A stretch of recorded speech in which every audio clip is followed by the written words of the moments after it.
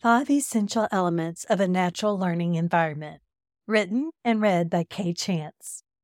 I love the theme of this issue, breaking free from guilt and setting up the right expectations. One way to set up the right expectations is to intentionally create an atmosphere in your home that nurtures the whole child, heart, mind, and soul. Often when it comes to homeschooling, I think we start focusing on academics more than anything else. I know I often slipped into that. We feel compelled to make sure we cover everything. Oh no, they might have gaps. Well, keeping the house running smoothly.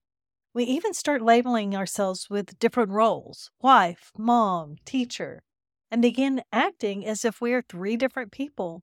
And because of that, we make things harder than they need to be. That's what I love about a natural learning environment. We stop categorizing everything as schoolwork or life skills or extracurricular. We stop seeing ourselves as different people who show up at different times. Instead, we start to see all of life as education. I believe there are 5 essential elements of a natural learning environment. By focusing on these, you'll be able to create an atmosphere that is conducive to learning, one that even encourages a love of learning, one that helps your children learn naturally.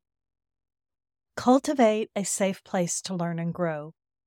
Providing a safe place for your kids to learn and grow gives them the freedom to be themselves.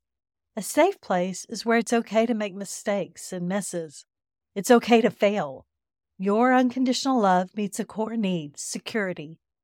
When children constantly think that things always have to be neat and clean, that they will get in trouble, that success is the most important thing, or that anything they say or do isn't good enough, they will quit trying. Encourage your kids to ask hard questions, try new things, and be all God created them to be. And enjoy the mess. Those hands-on projects and crafty creations mean your kids are learning because they feel safe. Nurture strong family relationships. Building family relationships is vital to giving kids the sense of security that they need. Eating meals together as often as possible provides a great opportunity to connect through conversation. Having a family night on a regular basis gives you all the chance to lighten up and simply enjoy one another. You can play games, go on a walk, or take a picnic in the park. It doesn't have to be expensive or complicated to make a lasting impact. And above all, laugh together as much as you possibly can. Life is hard, but laughter helps us all to cope and find joy in the little things.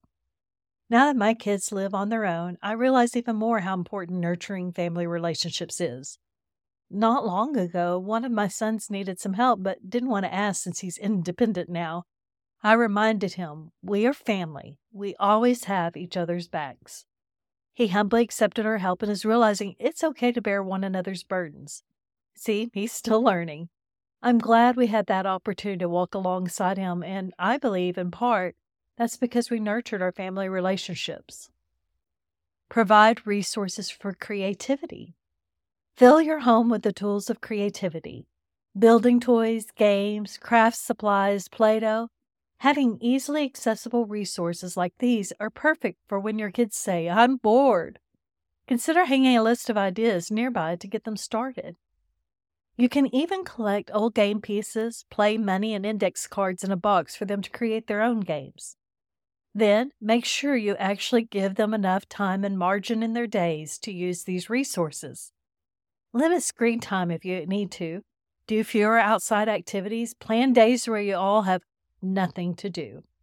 Then let them make those messes and create. Surround them with books, and more books. A literature-rich environment nurtures a love of learning for many reasons. Reading books aloud to your children helps build strong relationships as you talk about the stories. You get to know your kids better through the window of a book, and your children will remember the times you all sat on the couch, snuggled up reading together. Books open up the whole world. People they would never meet, places they may never visit, ideas they might never encounter if it weren't for books.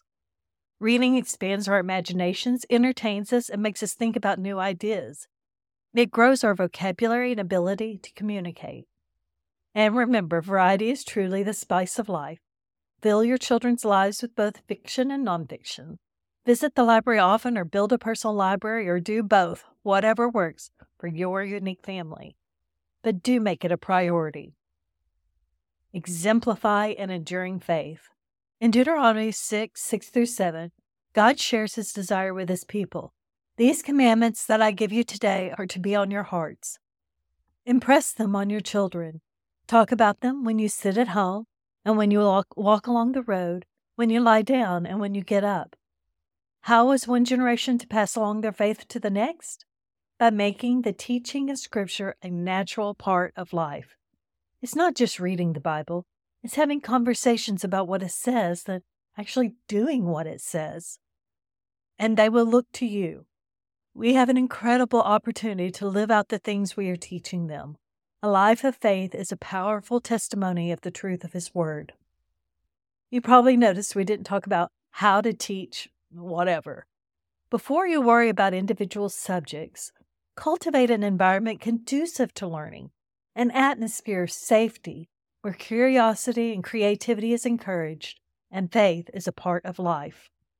By setting up the right environment, you'll be able to set up the right expectations for both you and your kids.